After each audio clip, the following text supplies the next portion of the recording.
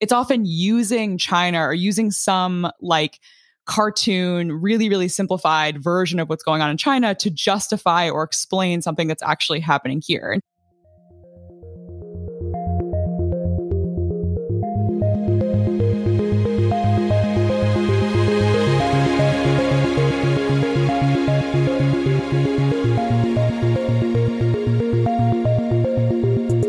Hello and welcome to Tech Won't Save Us. I'm your host, Paris Marks.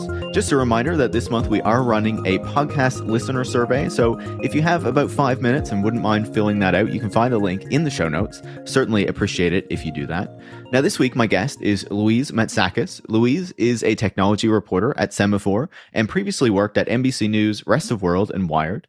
I've been reading Louise's work for a while as she's been covering the tech industry and, how various tech platforms have been affecting different parts of the world. She recently had a story around YouTube videos that are predicting the crash of the Chinese economy and how this has become even more and more common, though has certainly been around for a long time. And I wanted to dig into that a little bit more, but also to talk to Louise about China policy and the interactions between China and the United States more broadly. In recent years, we've obviously seen the United States taking more aggressive rhetoric and policy moves toward China in trying to restrict its access to technologies, in trying to cut off key economic ties between the two countries, though that certainly doesn't mean that those things have been cut off and that the United States and China aren't still very dependent on one another economically. That is, of course, still the case.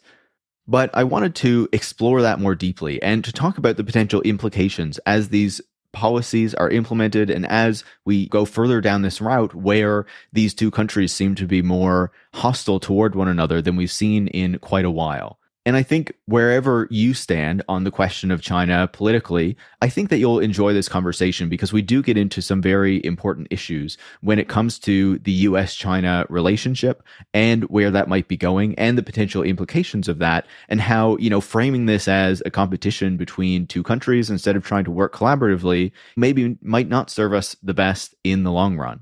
So with that said, I hope you enjoy this conversation with Louise Matsakis. If you do, make sure to give the podcast a 5-star review on Apple Podcasts or Spotify. You can also share the show on social media or with any friends or colleagues who you think would learn from it. And if you do enjoy these conversations, if you want to ensure I can keep doing more like this, you can join supporters like Kyle and Stephanie from Berkeley, Kayfabe Friend from Cleveland, and Ben from Coopernook in Australia by going to patreon.com/techwon'tsavus, where you can become a supporter. Thanks so much and enjoy this week's conversation. Louise, welcome to Tech Won't Save Us. Hey, thanks for having me. Absolutely. I've been reading your work for a while, when you're at Rest of World and the various other places that you've been. Now you're writing at Semafor, and you wrote this piece last week that was on these YouTube videos that many people have probably come across that suggest that the Chinese economy is imminently about to collapse, right? Or various other things that are suggested about China, like it's going to run out of food or water or any of these sorts of things. Do you want to give us a basic overview of, what you found with these YouTube videos and what they are suggesting about China and its future? Yeah, so I would say around like 6 months ago, I started to see this very specific type of video popping up on YouTube. A diverse range of creators were publishing these. So like, the finance bros, the NFT guys, Falun Gong, sort of like this melting pot of characters were publishing these really similar videos. So almost always the headline or the video title is something like China's economy is on the verge of collapsing. Or sometimes they would even give like a timeline, 24 days till China's economy collapses. Things are getting really bad, ... China's economy, 27 days till the end. Or, like update, China's economy is, getting worse. You would see these creators, publish a few weeks later after their first round. And they almost always sort of had a really sad picture of Xi Jinping, a lot of red, maybe like a dragon, maybe fire. They all had this really similar aesthetic. And I was just really interested in this because I felt like it was an exaggerated version of a narrative that I see a lot sort of in mainstream media. And this was a, exaggerated sort of like the cartoon version of that. And I thought that was really interesting. Yeah, it's fascinating that you say like these narratives are coming from many different places, right? On the one hand, you have Falun Gong, which is this kind of anti-CCP group. I don't know exactly how to describe them, but I think that's fair. It's a religious group, I would say, a religious movement. And, they're behind Oh, what's that publication? The Epoch Times is one of the main ones that they're behind. Yeah, and I think it makes sense that this would be the sort of narrative that the Epoch Times and similar publications would pick up because they've done a really good job of catering to the far right in the US. And I think these sort of anti-China narratives are really popular right now in those sorts of media ecosystems. So it makes a lot of sense to me that you would see this. But they've sort of been doing that for a really long time, saying this is the end of the CCP. But I think right now these narratives are maybe more popular than they ever have been in a lot of ways. Yeah, it's convenient that something that they have been saying for a long time is now kind of in vogue, both on the far right in the United States, but also increasingly further along the political spectrum as there's this growing kind of tension with China and the United States, which we'll talk about a bit more. But then, of course, you note that these are narratives that we also see in mainstream media, though maybe not as exaggerated. People, I'm sure, will be familiar with seeing articles that suggest, oh, the Chinese economy is on the brink of collapse many times in previous years, whether it's because of real estate bubbles or excessive investment by the CCP in various sectors of the economy. And then also just random people who probably don't have much knowledge of China at all, who are seeing these types of videos kind of pick up and saying, oh, maybe I should make one of these. And because it will do popular with the algorithm, people are looking for these types of videos. Definitely. I think this is just an age-old narrative. Like even when relations between the West and China were, relatively rosy, this narrative is just so timeless. There's just something about a communist power and the West, wanting to see it being taken down or seeing it as fragile or thinking it's, another Soviet Union. I think the most recent example is probably in November when there were these, really widespread, really, I think, impactful and important protests across China against their COVID-19 lockdown policies, the zero COVID policies.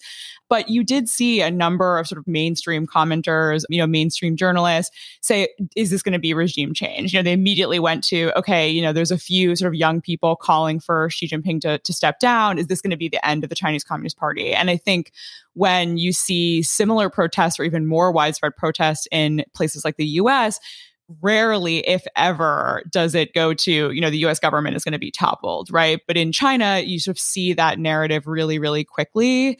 I think it's often wishful thinking, but you sort of mix that with the YouTube algorithm and sort of like, what kinds of incentives there are on a platform like YouTube. And you get this like really cartoon version where it's going to happen in a certain number of days. There's going to be fire. There's going to be doom.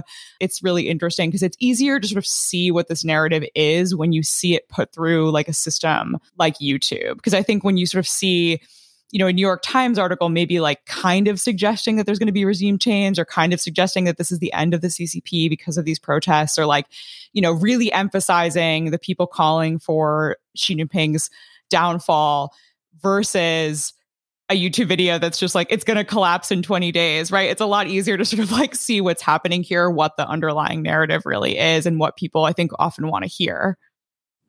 It is interesting as well, like when you look at, say, protests like what happened in November, very clearly protests against the zero COVID policies, kicked off by particular developments that happened in the country, the burning of a building, I can't remember where it was in the country, and, how this kind of set off various degrees of anger through the population. And immediately a lot of the Western response is, oh, they want liberal democracy or something like that, because that's kind of the playbook that often gets run. But I was wondering, with these videos that we see on YouTube, how you perceive them and what they're doing. Like the people who are creating these videos, and maybe it's different for different people. As you say, some people are not China experts, some groups might be associated with Falun Gong.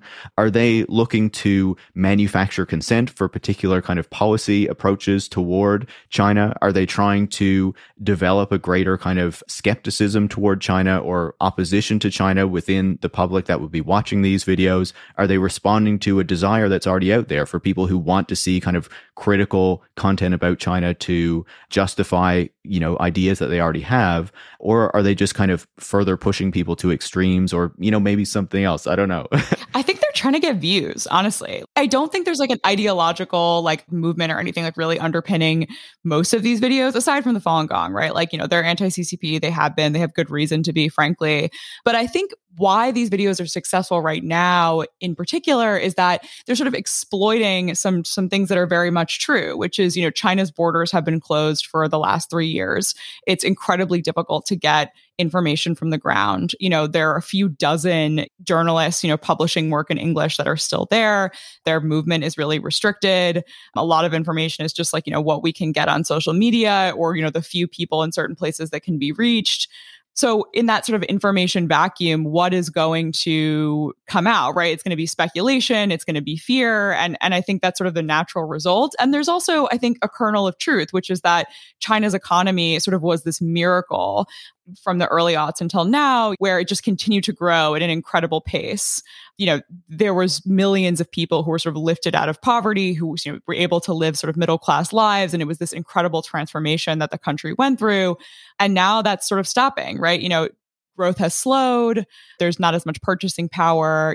I think people are upset. There's been, genuine problems in particular with the real estate industry. So I think there's sort of a kernel of truth here and there's an information vacuum. And I think that there is growing sort of anti-CCP sentiment all over the West for good reason, often, right? I think a lot of people point to human rights abuses or, they point to sort of things like the zero COVID policy or, aggression towards Taiwan. So I think all of that mixed together with the YouTube algorithm and these very sophisticated creators who I think know sort of their audience really well. They know what does well. And I think they also mimic each other, right? They see like, hey, that one guy did this video about China's economy collapsing. Let me try that 3 weeks later. The economy didn't collapse, but I'm just going to say it again. And oftentimes too, I think it's worth noting that these are kind of clickbait headlines in a way. They're like the clickbait headlines of YouTube. Like I watched a lot of these videos, spent a really long time watching them. And a good number of them are a little bit more reasonable, or they're sort of just like playing mainstream news clips and sort of like talking over them, or like they're not really outright being as extreme as the framing and the marketing is. And I think that they're, sort of careful because they don't want to totally lose their audience, especially I think some of these like finance bros who their audience sort of comes to them for investing advice, right? Or like advice about what to do with their money. So they need to be sort of careful. But I think the overarching thing that sort of like lays on top of all of that, maybe of like all of sort of like the current context, is just that this narrative about the East collapsing or the East being on the verge of, destruction or taking over the world is so alluring and has been for a really long time. Something I really like to do is look back at like mainstream magazine covers from like the 80s and stuff. And I'll never forget, it's like seared into my brain. When we were so terrified of Japan in the 80s, there is an incredibly racist Atlantic cover of like a sumo wrestler. And this is sumo wrestler next to the world. And the headline is like containing Japan. And it's like this big sumo wrestler who's like as big as the rest of the earth. And it's like, that narrative hasn't gone away. It maybe is not so overt, right? But it's this idea of like, some analysts have come to call it Schrodinger's China after Schrodinger's cat, and the sort of concept of Schrodinger's cat is that it's neither dead or alive, right? It's inside this box and we can't really say it's both of those things at the same time. And I think that is always how China is talked about in the West by people who are not there. And it's either on the verge of taking over the world or about to collapse tomorrow or in 34 days or whatever the YouTube headline says. And sort of like, these YouTube videos are one side of that everlasting double-sided coin. And I always tell people like, the truth about China is that it is Schrodinger's China. Like the answer to basically every question you can ask is always yes and no. It's always like yes, but, or no, but kind of, or like yes, but only in this one place. And, that's like everywhere else, right? It's complicated. 1.4 billion people. It's an incredibly complicated place. But I think that we have always loved simple narratives about China or about Japan or about sort of the East in general, and making it into this, mythical place of comparison or this mythical place that we can use to sort of judge our own society against. And I think that these YouTube videos are just sort of like one part of that. And they're just YouTubeified. And that's what I find so sort of like, I hate to use the word charming, but sort of like silly about them, is that they're the YouTubeified version of that narrative that we've had for decades, really. Yeah, it's always convenient to reduce any complex problem to something that's going to be very simplified, very simplistic, and also that kind of justifies or reinforces your kind of pre-existing ideas about what it might already be, right? And I find it really fascinating that you bring up Japan, because Japan has been on my mind like for the past few years as there's been this growing discussion around chips and semiconductors as well, right? Because in the 70s and 80s when all this was happening, one of the big threats or one of the big things that the tech industry was worried about was that China was kind of picking up a lot of the semiconductor manufacturing business that was previously in California and the United States more broadly. And, there was a bunch of kind of public support in order to defend and protect US industry from Japan. And there were like agreements with Japan to regulate semiconductor prices and all these sorts of things. And so then when you see, the concern in the United States over the past couple of years around China's control over semiconductor manufacturing and, the need to limit their access to technology and the need to subsidize US manufacturing of semiconductors, bring more of it back onshore, I was like, man, this is like Japan all over again. Oh my God, totally. There's such amnesia sort of about this narrative. It's like, it's a lot of like, we've never had a competitor like this before. This has never happened. Like, this is like the future of the world if we don't secure this technology. And I want to, be careful to say that I do very much understand these concerns in some ways, and that's what makes, I think, this conversation really difficult, because there are things to be worried about with China and with China's growing power. And there's no doubt about that. But the way these arguments are presented is often really disingenuous, I think. And also, it's often using China or using some like cartoon, really, really simplified version of what's going on in China to justify or explain something that's actually happening here. And China is almost like a mythical place that doesn't really need to exist. It's just like an example you need to have in your head in order to understand, the argument that this US politician is making, right? It's not actually about making some point about something that's actually going on in China, because if you really wanted to do that, you would have to listen to people in China, right? Or listen to people who really knew what they were talking about. And so I think that these discussions are often just sort of like a way to say, we want to bring chips here, we want to build a factory here, we want to do this, we want to justify this immigration policy or other sorts of policies, I think, just based on this like idea of a place that we're going to warn you about, because if we don't do this, we're going to become like that scary place, right? Yeah, absolutely. And you can use China in that very kind of convenient way in order to promote these sorts of policies that you might have wanted to pursue anyway. And, we've had a number of years now of these kind of narratives growing in the United States, particularly under the Trump administration. But a lot of these things have really stuck around as the Democrats took back power in 2020. The Biden administration has kind of kept up that, I guess, more hostile or more divisive policy toward China and wanting to create more of a divide between those two countries that had been so close, so aligned, and, are still very economically dependent on one another, despite the kind of rhetoric that goes on. And I find it interesting that, you say that, because as you talked about, there are legitimate concerns to have about China and the Chinese government, right? Whether it's on human rights abuses, whether it's on hostility toward Taiwan and things like that. But then I feel like those narratives are kind of used in a very convenient way to justify what is really more of like a geopolitical and economic concern on the part of the US government to try to, I guess, create, as we're talking about, this growing kind of agreement or desire within the public to accept these sorts of policies toward China instead of, I guess, working more collaboratively. Yeah, I think the sort of trope that people say is like engagement has become a dirty word in Washington these days, right? It's really difficult, I think, to propose any sort of collaboration, even on issues that I think used to be pretty nonpartisan or that we could all agree upon, like climate change, global trade policies. I think there was a little bit more leeway there. And now I think it's just totally a political non-starter to say that you want to work with China or that you think that there's a better way to engage with China. And I think that that's sad in a lot of ways, because this is the second largest economy in the world and we need to collaborate on things like climate change if there's going to be any hope, right? It's also just really sad, I think, for Chinese Americans. I think for anyone who cares about both of these countries, it's just been really difficult. But, I think it's worth saying that I don't think China's made it any easier. And that is sad as well. But yeah, I definitely think it's interesting to see how nothing unites Americans like an enemy. And that is sort of something that I think is as true as time. And right now that enemy is China and, like maybe secondarily Russia. And I think the Biden administration is just realizing that this is a total bipartisan issue. And I think that Democrats have really sort of woken up to it and realized that they are also concerned about China's rising power. And I think the Biden administration is sort of reacting appropriately to that and like, to voters. And I think you're watching Biden sort of like move towards the center. But I just get concerned when I think that these policies don't actually have the teeth. There's no follow through, right? Like I can't take seriously that when these politicians say we're worried about this, tech issue with China, that they are totally genuine about it, because when you look at the specifics of the policy, it's like, okay, we're concerned about human rights abuses in Xinjiang. Me too. But so where is the policy where we're going to allow, more people from Xinjiang to get asylum, right? Is there going to be some pathway for people from Hong Kong to move here safely, right? Like you sort of see some efforts maybe. And I think the elephant in the room that I'm obviously thinking about right now is TikTok.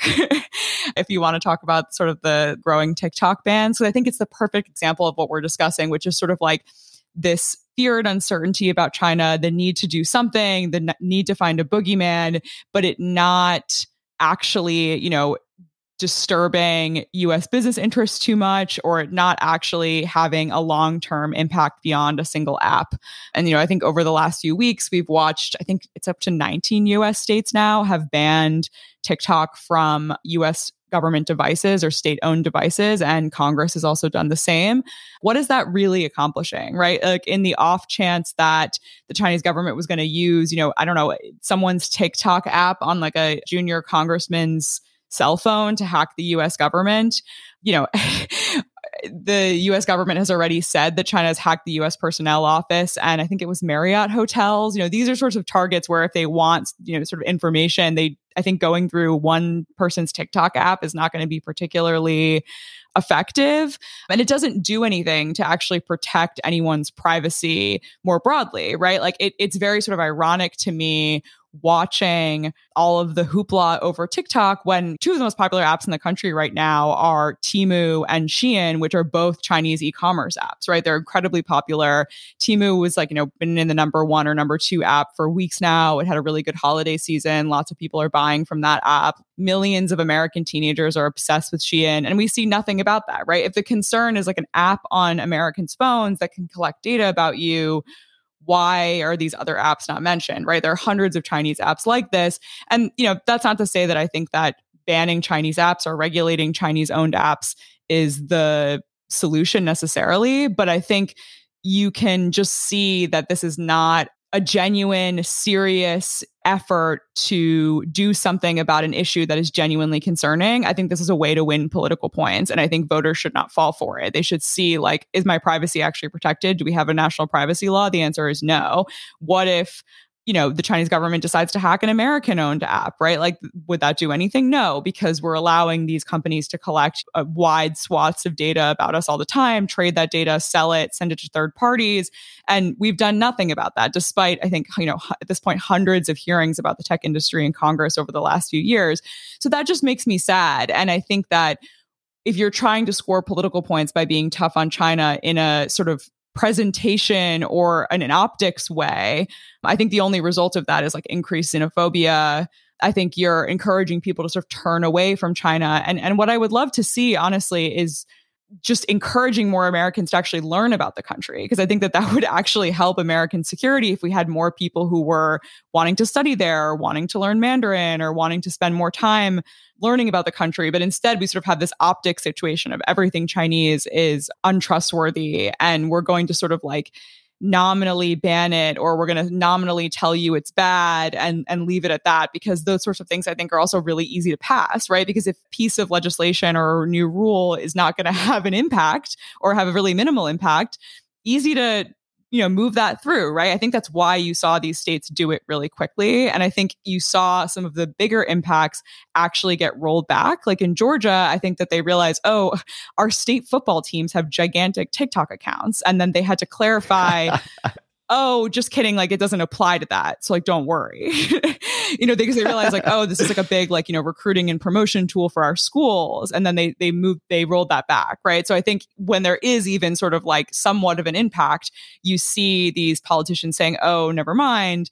And yeah, I just find it really annoying, I guess. And we've had a few years of this. And despite sort of like the shouting of people like me, and I think a lot of experts who are, way more qualified than I am to sort of make this point, saying, great, we're so happy you want to do something about this. Let's make it lasting and make it beyond sort of the hottest app of the moment. But that just sort of hasn't happened. Yeah, like it's incredibly easy to pass legislation that's like, not doing anything concrete, that's just there kind of to serve the base. But then when it actually comes to like doing something serious, it becomes a lot more difficult to get that through, as we've been seeing with a lot of American tech legislation. I wanted to go back to the bigger point that you were mentioning there, though, right? Because what really stands out to me is that, we had this period where the United States didn't really have like a major geopolitical rival, right? And in that moment, it was okay to work with China and to have China grow and to take advantage of Chinese workers and the Chinese economy in order to get low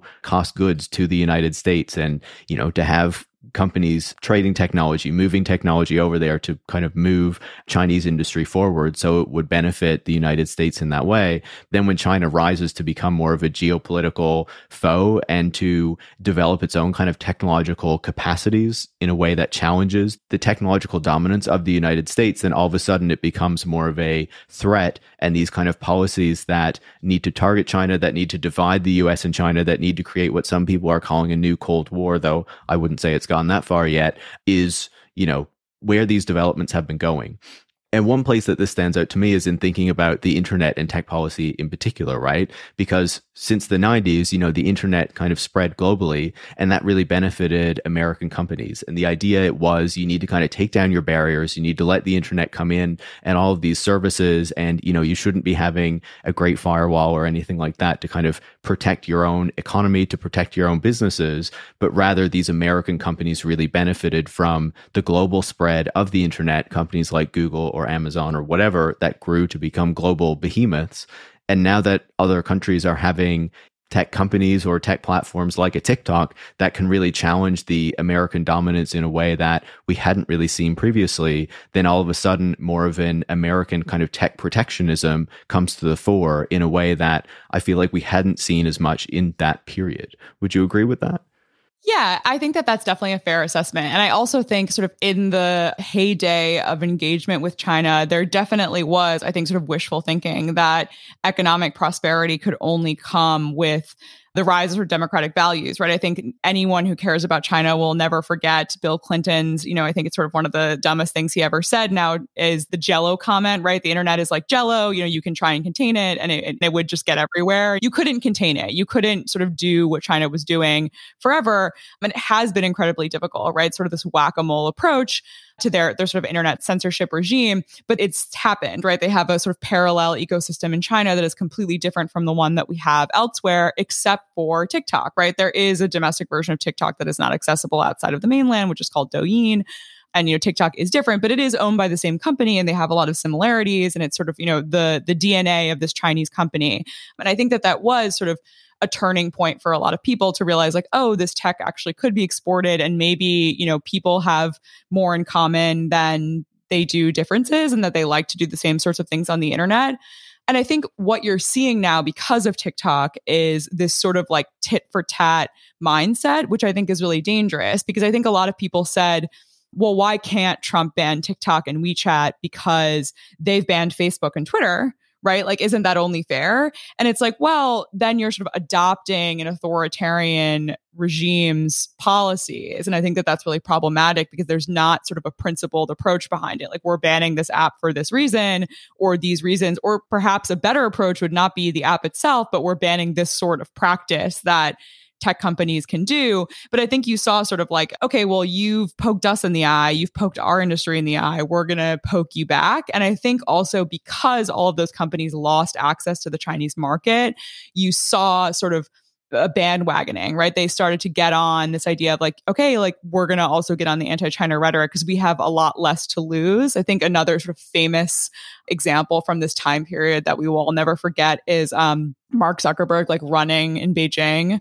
think it was either Beijing or Shanghai. I have this picture in my mind of him like jogging along, and I think he's famously said that he would allow Xi to name like one of his children or something like that. There was a sort of groveling to the Chinese government because they wanted access to that market. And then I think once they realized that they wouldn't, there was sort of an about face and there was a like, okay, great, like let's ban TikTok. TikTok is scary. Now they're a competitor.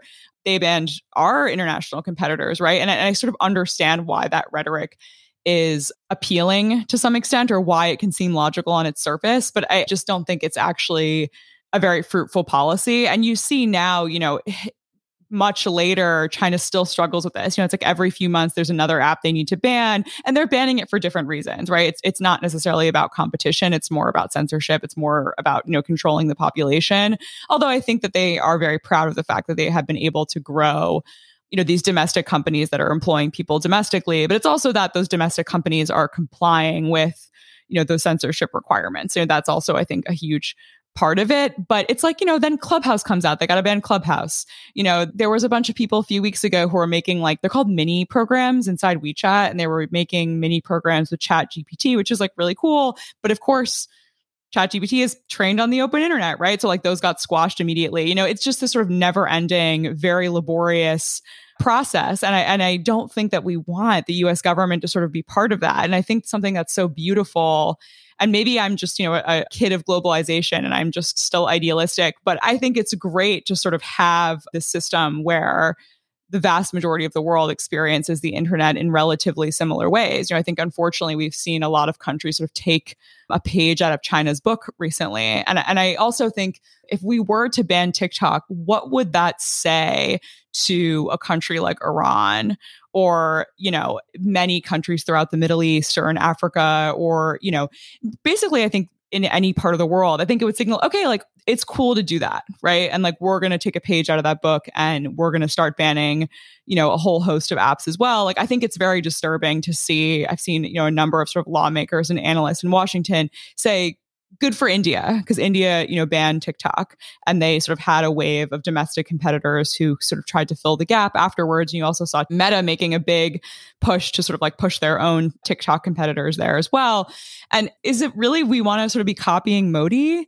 That's the model that we want to be following? I just think these sorts of arguments fall apart really quickly. And it's sort of concerning to me to see that sort of rhetoric. It just seems really shallow and it's not going to go anywhere. But I think at this moment, you can win so many political points by being tough on TikTok and being tough on just Chinese companies in general. And I think also it's TikTok in particular is so fascinating as a target because it has a lot of cultural cachet. And I think that right now, legislators are maybe betting on the fact that sort of the biggest TikTok fans in the US are not voting or they're not old enough to vote.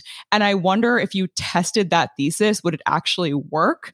I live in Los Angeles and I think about how much of the economy here is sort of powered by TikTok influencers, right? There's so many companies now that rely on TikTok for marketing, whether directly or inadvertently. I think that a lot of jobs and a lot of commerce flows through the app now, especially because, this arguing over TikTok has taken so long that it's become more sort of entrenched in American culture. It's huge for the music industry, the fashion industry, sort of these I think pillars of American culture in many ways. And I do wonder if the effort to actually ban the app became really serious or you saw it actually have teeth, whether or not those electorates would mobilize. Maybe not, but I think you're talking about a lot of people who have a lot of influence already, right? And have enormous platforms to speak from. These are the kinds of people that politicians, celebrities, big multinational companies, I just wonder if any of them took a stand, would it sort of become this problem where the youths are revolting against Biden or whatever? And I wonder if that's something that the administration is considering. But on the other hand, I think that they're going to lose a lot of moderates if they don't do something. Ultimately, I think that those moderates sort of decide elections, right? I think that all the TikTok influencers are probably going to vote for Biden no matter what. So I don't know. I just think it's interesting to think about what would happen if that contingent of people mobilize. Because I think what some of the other companies, banning sort of semiconductor equipment or advanced semiconductor equipment being sent to certain Chinese companies or, sort of these more esoteric issues for a lot of people, I think have less impact. They matter. I think, Biden semiconductor policies that came out in October were, sort of earth shattering and were much more strict than anyone expected. And I think were really sort of a huge surprise and, mattered to a lot of companies, a lot of industries, but they just don't have that sort of like cachet, or it's not something that millions of Americans think about every single day. There's, I don't know, it's something like 2/3 of teens or something probably like wake up in this country and look at TikTok first thing. And I think it's just really interesting that that's become the political football, right? Yeah, it's like when Huawei was banned, not as many people have a direct connection to Huawei. So it wasn't like, oh, this is really affecting me. It's like, okay, this is an infrastructure decision that's going to affect the telecom companies, and they'll have to make some different decisions, buy products from different companies. There were like these sad interviews though, I remember, where like there were like interviews where people were like, oh, I liked my Huawei phone and I can't get it at Best Buy anymore. But that was not the same like level of I think importance to people. They were like, whatever, I'm gonna get a Samsung. Like I don't think it was like that influential. But I do remember these, like, I think there was like a video or a picture of like a guy outside of Best Buy looking like somewhat distraught. So there was like a change, right? But I totally agree with you. Yeah, but not as significant because there's more like comparable products, I guess, than a TikTok to something else. TikTok feels like it's more unique in the social media ecosystem. Yeah, like I think if you ask 100 Americans, like, what does Huawei make? Or like, have you ever seen a Huawei device? They'd be like, what? Yeah. Whereas I think like a lot of like grandparents know what TikTok is these days, or like have some sort of like, awareness of it. Yeah, no, totally. And I want to pick up on what you were saying about like the kind of banning platforms and what it means for the tech economy thing, right? Because I find it really fascinating as well, especially when you look at China and how there are other countries who are trying to, mimic some of the actions that China has taken. And I feel like on one hand, like there is the concerning part where, yes, you are closing off access to these services. You are limiting access to other parts of the internet, to the open web and things like that. And we should be concerned about that, right? But then there's another piece of it where it does look like, in part, an economic development policy, right? Even when we look back to, say, Brazil or South Korea or Japan and how they use tariffs to lock out kind of other products so that they could build domestic manufacturing industries, and how, especially in the case of like South Korea and Japan, how that was really successful for them in developing an auto industry or, the kind of technology industries that they have today. And seeing China lock out American tech companies felt to me in a way of developing their own kind of domestic tech industry. And that was very successful for them. It's one of the reasons why the US is targeting them in the way that they are, especially companies like Huawei and things like that, because they were able to develop these domestic companies that could compete internationally. And I think that there's some other countries who look at that and say, instead of just allowing, say, Google or Amazon or Facebook to kind of be the tech platforms that all the people in my country use, I would kind of like to see domestic companies be able to compete with that to a certain degree. We want a cacao talk, right? Yeah, totally. Yeah.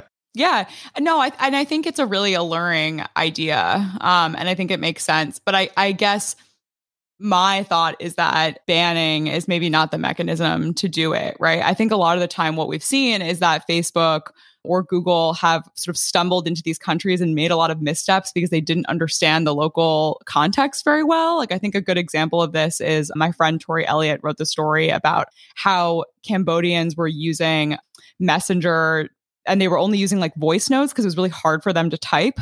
And I think that's a perfect example, right? Like you could see a domestic competitor that made it easier to record voice notes or just made the keyboard, better, assimilated to the local language, right? Or just made it easier to type or had better options, So I think it's maybe about sort of encouraging those domestic companies to compete in ways that the international platforms can't. Obviously, that's a tall order, and I'm not saying it's easy for a lot of countries to do that, but I think it's a better path than banning the open internet. I think that's the difference, right? It's like one thing to have like tariffs of like physical goods that are being imported.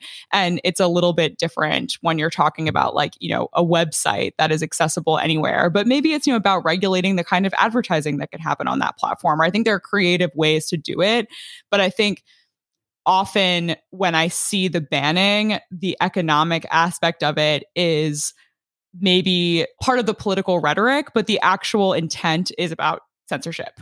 Like I would say in 99.9% of cases, like the primary reason that a country is trying to do this is because of censorship. And maybe they believe that they will have better control over a local platform. And the other thing that we're seeing is like, in a lot of, authoritarian regimes, screw like trying to encourage the local platform that we can maybe control and also get some economic benefits. We're just going to force Twitter or TikTok or Meta to put people here locally so that if they do something we don't like and they let that dissident keep talking, we're just going to arrest their employees.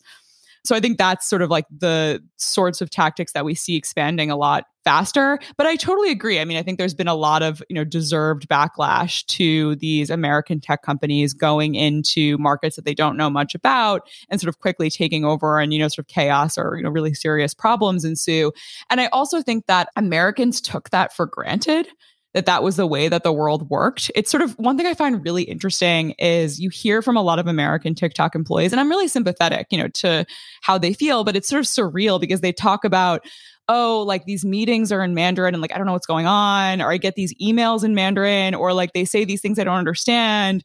And I just think to myself, that's how every Google employee must feel in like every country around the world, right? It's like, oh, this meeting is always in English, or like they're doing this weird American thing I don't understand. But I think that myself included sort of took for granted that like international business standards or like the way that tech companies operated was the way that American tech companies operated. And now I think American employees at companies like TikTok or Shein are realizing like, oh, this is really different. This is weird, right? Like I'm working for a Chinese company now. And I think that is just sort of an interesting wrinkle of this whole situation that I find really fascinating because it is sort of, I think, a turning point. I think a moment that a lot of people are realizing, oh, this country just has like more cultural cachet than I ever expected. Because I think just for so long, I think most Americans just associated China with, I call them like plastic widgets, right? Just all of the stuff, right? Like it's like where like, clothing came from or clothing that we didn't have a lot of respect for came from. And now I think it's just interesting to see, these sort of like tech exports. And I think that these battles too are going to be, there's going to be more competition, I guess, is the way that I would put it in other markets. Because we're like, oh, we have TikTok, right? Like that's crazy how much TikTok has taken over the US. But I think about a company like Shein and a country like Mexico, for example, right? Like where Amazon is not nearly as entrenched, right? And you can see sort of like these Chinese companies maybe getting a much larger market share because maybe they understand how that market works because it's closer to the way that the Chinese market works, right? I just think that's going to be an interesting trend that plays out over the next few years. Like I sort of like have nightmares about, are we going to be pressuring other countries to ban TikTok or to ban other Chinese apps that have like, large market share in those countries or not? And is that going to be sort of like the next battle that plays out after sort of like the telecom wars or the chip wars that we're seeing take place right now? And I think that's going to be really painful and annoying, but might be sort of interesting to see. I think sort of the rise of like Chinese consumer apps in other parts of the world. And I think it's also just an example of how the Great Firewall is porous, right? Because these companies now are like, oh, we have 800 million users in China. Like we've sort of saturated the market. We have to go to Southeast Asia or we have to go to South America to continue growing. And will the US or those other countries sort of have quabbles about that, especially if they've seen the US ban TikTok or take serious action against the company? Absolutely. No, I think you can totally see that, right? In the way that US tech companies, kind of expanded globally in the 90s and 2000s. I think you can definitely expect that now Chinese companies, as they have kind of reached this level of scale, are going to try to do the same things. And whereas in North America and Europe, we might be a bit more likely to kind of limit some of these Chinese companies from operating in our countries, there's going to be a lot of countries around the world that aren't going to be so proactive in wanting to do that or caring to do that, and will be much more open to dealing with Chinese companies, over American companies, or won't really have a preference, just whatever works best for me, right? So I think you can definitely see that happening. And I think the other piece of this as well, and I'd be interested in your opinion, is that it also feels like, as you were talking about Facebook and Mark Zuckerberg, the US tech companies also seem to be buying more and more into this kind of narrative of division between the US and China, as they see Chinese tech companies as competitors to their own products, to their own services, to the way that they've been able to grow globally over the past few decades. And I feel like, as you were saying with Zuckerberg, but I feel like many of these other tech companies have been doing the same thing, being more open to these divisive policies on China, or, China policies that are going to restrict Chinese companies from operating in the United States or being able to access chip technology or things like that, for example. And then, the other piece of that being also using it to say, we are your kind of American champions. We are around the world. This is not the right time to look at trying to break us up or limiting our activities, because we are, kind of championing America and American values and things like that in the tech ecosystem. And we need to compete against these big major competitors. Yeah, I think this is the perfect example of using China to justify something else, right? Or using the threat of China to justify something else. So you've seen the tech companies say, you can't regulate us because then we won't be able to compete against China. Or we need to build, the most advanced AI tools and we need to bring them to market immediately despite the risks or despite the biases of the training data, because if we don't, China's going to do it first, right? And I think that's sort of the narrative you've seen take hold in the tech industry right now in the US, where there's sort of just like this ambient fear about China that I think can be used for a lot of things. And I think sometimes those things are good, right? Like wanting to increase domestic innovation, wanting to invest in more, research and development in the US. But I guess I worry that using a competition framework to do that is not the best way to achieve what we want. Like I would love to see, I want to invest in research and development in the US because there's millions of Americans who suffer from cancer and we want to alleviate that suffering, or, we want to bring high speed trains, or that's never going to happen. But we want to have this come on, I want the high speed trains. Same, trust me. But, we want this great thing for Americans, because if the framework is we need to beat China, often I ask those people and I talk to these people a lot, some of them are very smart, and you sort of sit there and you say, so what is winning? And then they're often really dumbfounded because they're like, wait, I'm like, yeah, so what does it look like? When will we say we've won? Is it when China's economy collapses in 27 days? Is it when there's regime change? Is it like what does winning look like in a competition framework? And I think that question is really hard to answer because there isn't really one, right? Because if the competition ends, then all the air comes out of that, right? All the air comes out of that effort. If in 5 years or whatever China's economy does, collapse or whatever, or, they face serious headwinds, then do we just give up on all of these research and development ideas? Then do we give up on all these projects? Do we turn off ChatGPT? We don't need the crazy AI tools anymore, right? It's hard to see sort of what is the end game of this if the end game is not making life better for Americans, right? Or making the world a better and safer place for everyone, or whatever, pick your sort of platitude. But I worry when these tech companies adopt this framework that is about competition and we have to beat China, we have to win this war, this new Cold War, as you put it. And you see that framework a lot, but it's really hard to see what is the logical end of that. And is the logical end of that Google, Facebook, and Amazon have more power than ever because we had to give it to them to beat China, right? What does that mean? And does that mean more Amazon workers, are working in warehouses under really difficult and, I think sometimes inhumane conditions? Does that mean that Google gets all my data? Do I need to give Google my diary to ensure that we don't that they can give me the best ads possible so that I don't lose to China, right? I just think when you follow these arguments to their natural conclusions, they're really unsatisfying. But I think in this moment, when you're only looking sort of at the narrow slice of what will happen next, it breeds fear, and it breeds a sort of do anything to prevent that scary outcome from happening. And I think we should really push tech companies on that. What do you mean? What exactly do you mean? Don't allow them to sort of use the fear and the uncertainty and the doubt to push whatever agenda they want. That's, I think, the danger among others of sort of using the enemy to pass policies. Yeah, it potentially sends us in a very different direction than if, our engagement with China or other countries around the world were based on cooperation rather than competition. And then that competition being used to justify things that we wouldn't otherwise be okay with. But because we have to compete with China, now all of a sudden we need to just kind of suck it up and accept it because otherwise, we're letting the enemy win. Yeah. And I think it's a reasonable and justifiable thing to say we are passing this policy because of something that China has done that we think is unacceptable, right? Or we're punishing them for these human rights abuses or whatever, but you usually don't see that rhetoric. And then what happens is I think the Chinese government or, Chinese analysts or the Chinese people sit there and say, well, they don't want to say it, but they're trying to punish us. Right. And I think we need to be very specific if that is the goal, right? Because a lot of times, when these, Biden passes a China policy or something like that, a lot of really smart people sit around and say okay, what is the intention here? Right. Because the intention, like we just said, can't just be to compete. To compete to do what, right? But a lot of time that's how it's talked about. And I think it's just important to say we're doing this because we want to punish them for this thing we think is unacceptable, or we want to do this to help ourselves, right? Because like we think that this is an important issue. But oftentimes all of that sort of gets muddied together and you're left with like, it almost like I have this image in my mind of like we're running on a treadmill, right? And like the treadmill is just getting faster and faster. And theoretically, we're running against this enemy who's also on a treadmill somewhere else. But at the end of the day, like we're stuck in our own gym, right? And like we can make it better or not.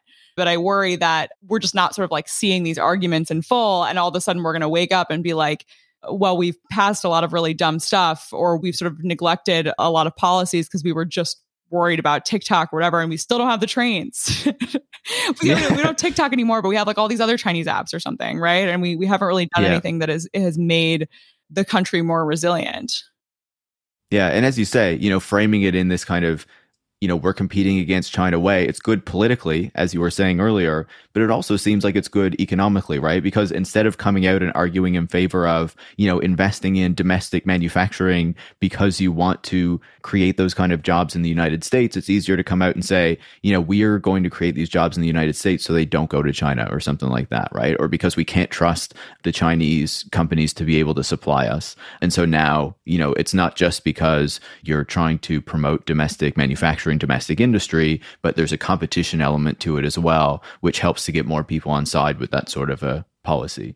Yeah, I think that's a really good way to put it. And I just worry about like, what is the conclusion? Is the conclusion like more xenophobia? Like, is it like more racism? And I think one of the conclusions I really, really worry about a lot is less immigration from China here, because I think sort of the best and brightest for a long time have rightfully wanted to study and work and do research in American institutions. And I reported recently that one of the things that the Biden administration was considering, I won't bore you with the specifics, but it's this policy that they've been thinking about expound investment. So sort of limiting Chinese investment in American companies and, like sort of just figuring out like how much money do we want going to these places.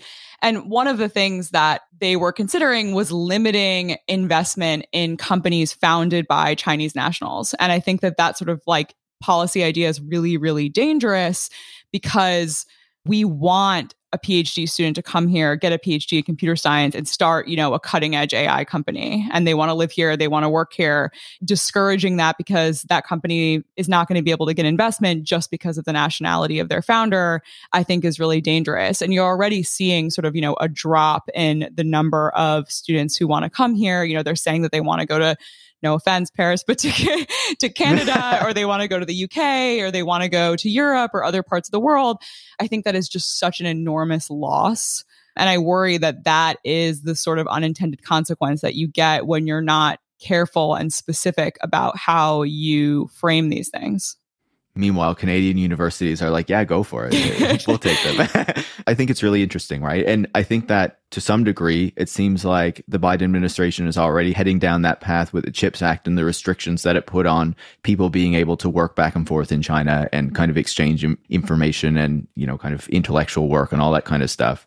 But hopefully it doesn't go too much further. To end our conversation, I wanted to talk a bit about regulation, right? Because in the United States, there's been a lot of talk about regulating technology in recent years, a lot of discussion around antitrust, and a lot of those efforts really haven't gone very far.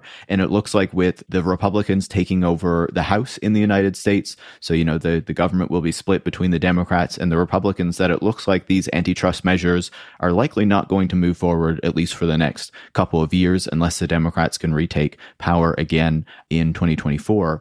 Meanwhile, at the same time, China has been moving forward with a lot of, heavy regulation on the tech industry in recent years. That's been called a crackdown in some Western media, which targeted financial tech companies, gig companies, and the kind of working practices there, put limits on online gaming for young people. And there were recent regulations targeting AI tools, as you were saying earlier.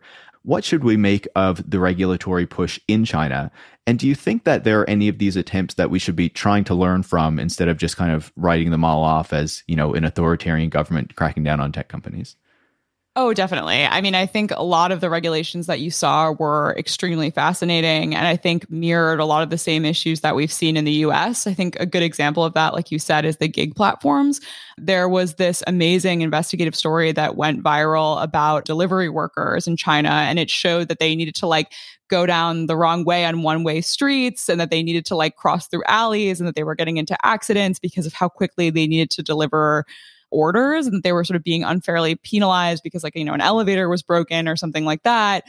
And I think that that actually influenced the government to say we need to do something here to sort of protect workers and to make it more fair for them, basically. And I think that that's a good example of the kind of thing that we still see a lot of states in the US sort of fighting over about how to treat Uber drivers or delivery workers. So I think there's definitely, it seems like, natural problems that come from these big tech companies that, especially sort of the consumer apps, and then sort of the impacts that they end up having. I think that's because a lot of these companies, had similar investors, had similar mindsets and, ways that they sort of organize themselves. I think a lot of times, sort of after startups from Silicon Valley, right? Or they had investment or they worked together.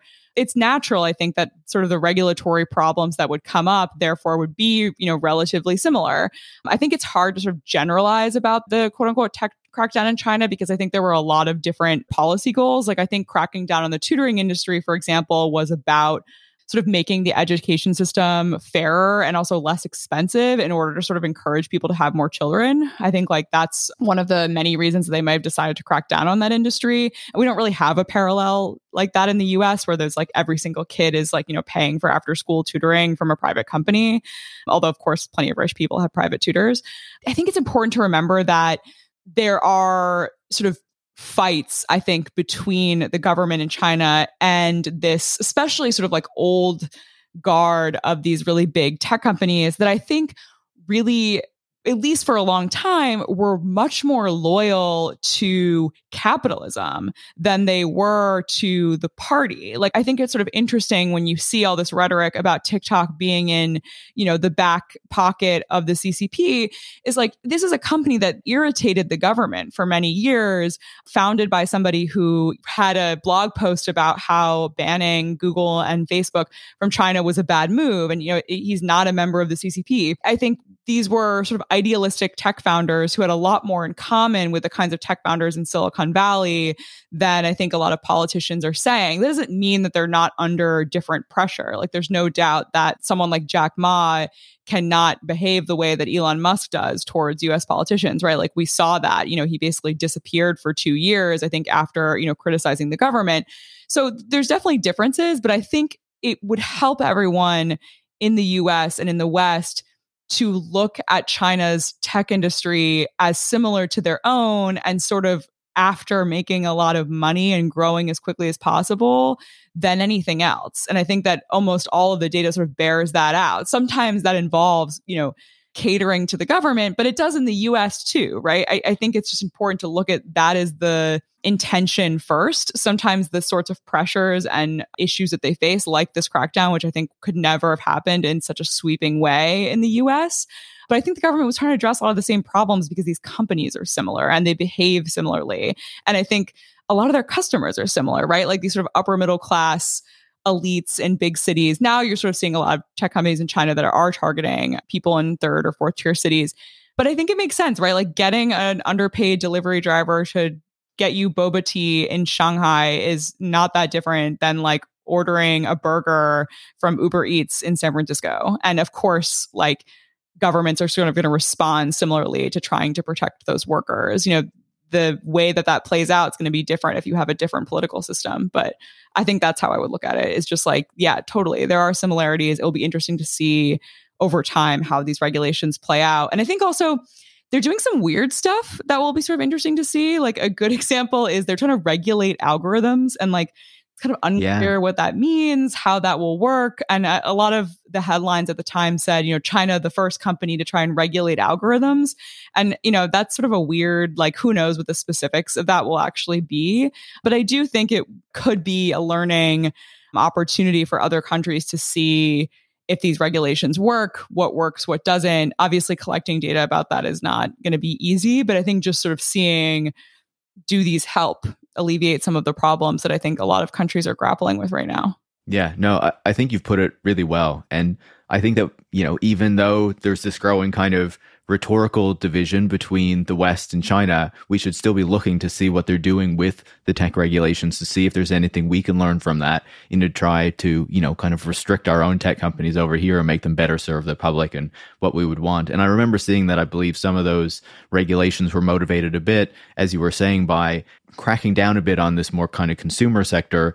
So to refocus some of the attention toward kind of tech manufacturing and research and those sorts of industries as well. Louise, it's been great to speak with you. It's been great to get your perspective on, China and tech and the relationship to the US and how these things are being communicated across social media, whether it's YouTube or TikTok or anywhere else. Thank you so much for taking the time. Thank you so much for having me.